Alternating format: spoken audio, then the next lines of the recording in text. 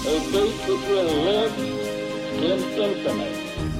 We hold these truths to be self-evident. That all men are created equal. War has at all times called for the fortitude of women. I regard myself as a soldier, though a soldier of peace. The Eagle has landed. Welcome to the Today in History podcast, where you learn about an event that occurred today, January 9th, from history. Today's episode is titled, Los Angeles Lakers Record-Winning Streak Ends. On January 9, 1972, the longest winning streak in major professional sports is snapped at 33 games when the Milwaukee Bucks beat the Los Angeles Lakers, 120-104. A 39-point performance by the Bucks' Kareem Abdul-Jabbar hands the Lakers their first loss since October 31. Afterward, Lakers coach Bill Sharman kept the locker room closed for 15 minutes.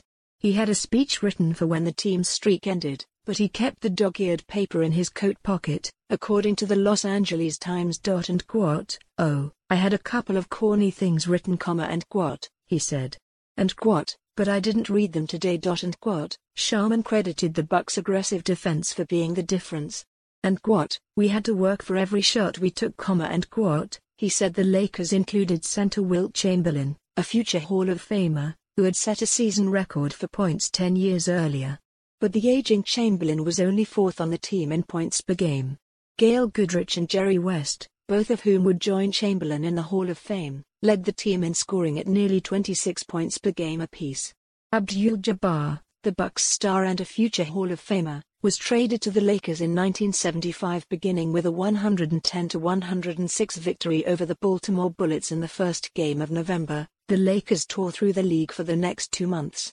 Their closest brush with defeat came on December 10, when the Phoenix Suns took them to overtime. 2 nights later, the Lakers broke the NBA record for most consecutive wins by defeating the Bucks, who had set the record at 20 the previous season. The Lakers scored at least 100 points in every game during the streak, and only failed to do so once all season. "When we put it all together, we've got to be perhaps the greatest club ever," Sharman said during the streak after losing to the Bucks on January 9.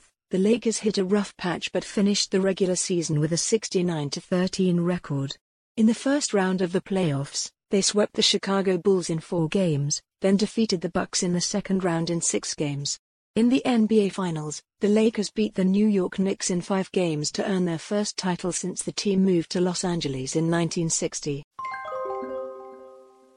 Today's historic event is provided by History.com. You can find a link to the article in the show notes. Help support the podcast by rating us on your favorite podcatcher, or support it on Patreon by visiting patreon.com/autopod. Thanks, and tune in tomorrow for an all-new episode of Today in History.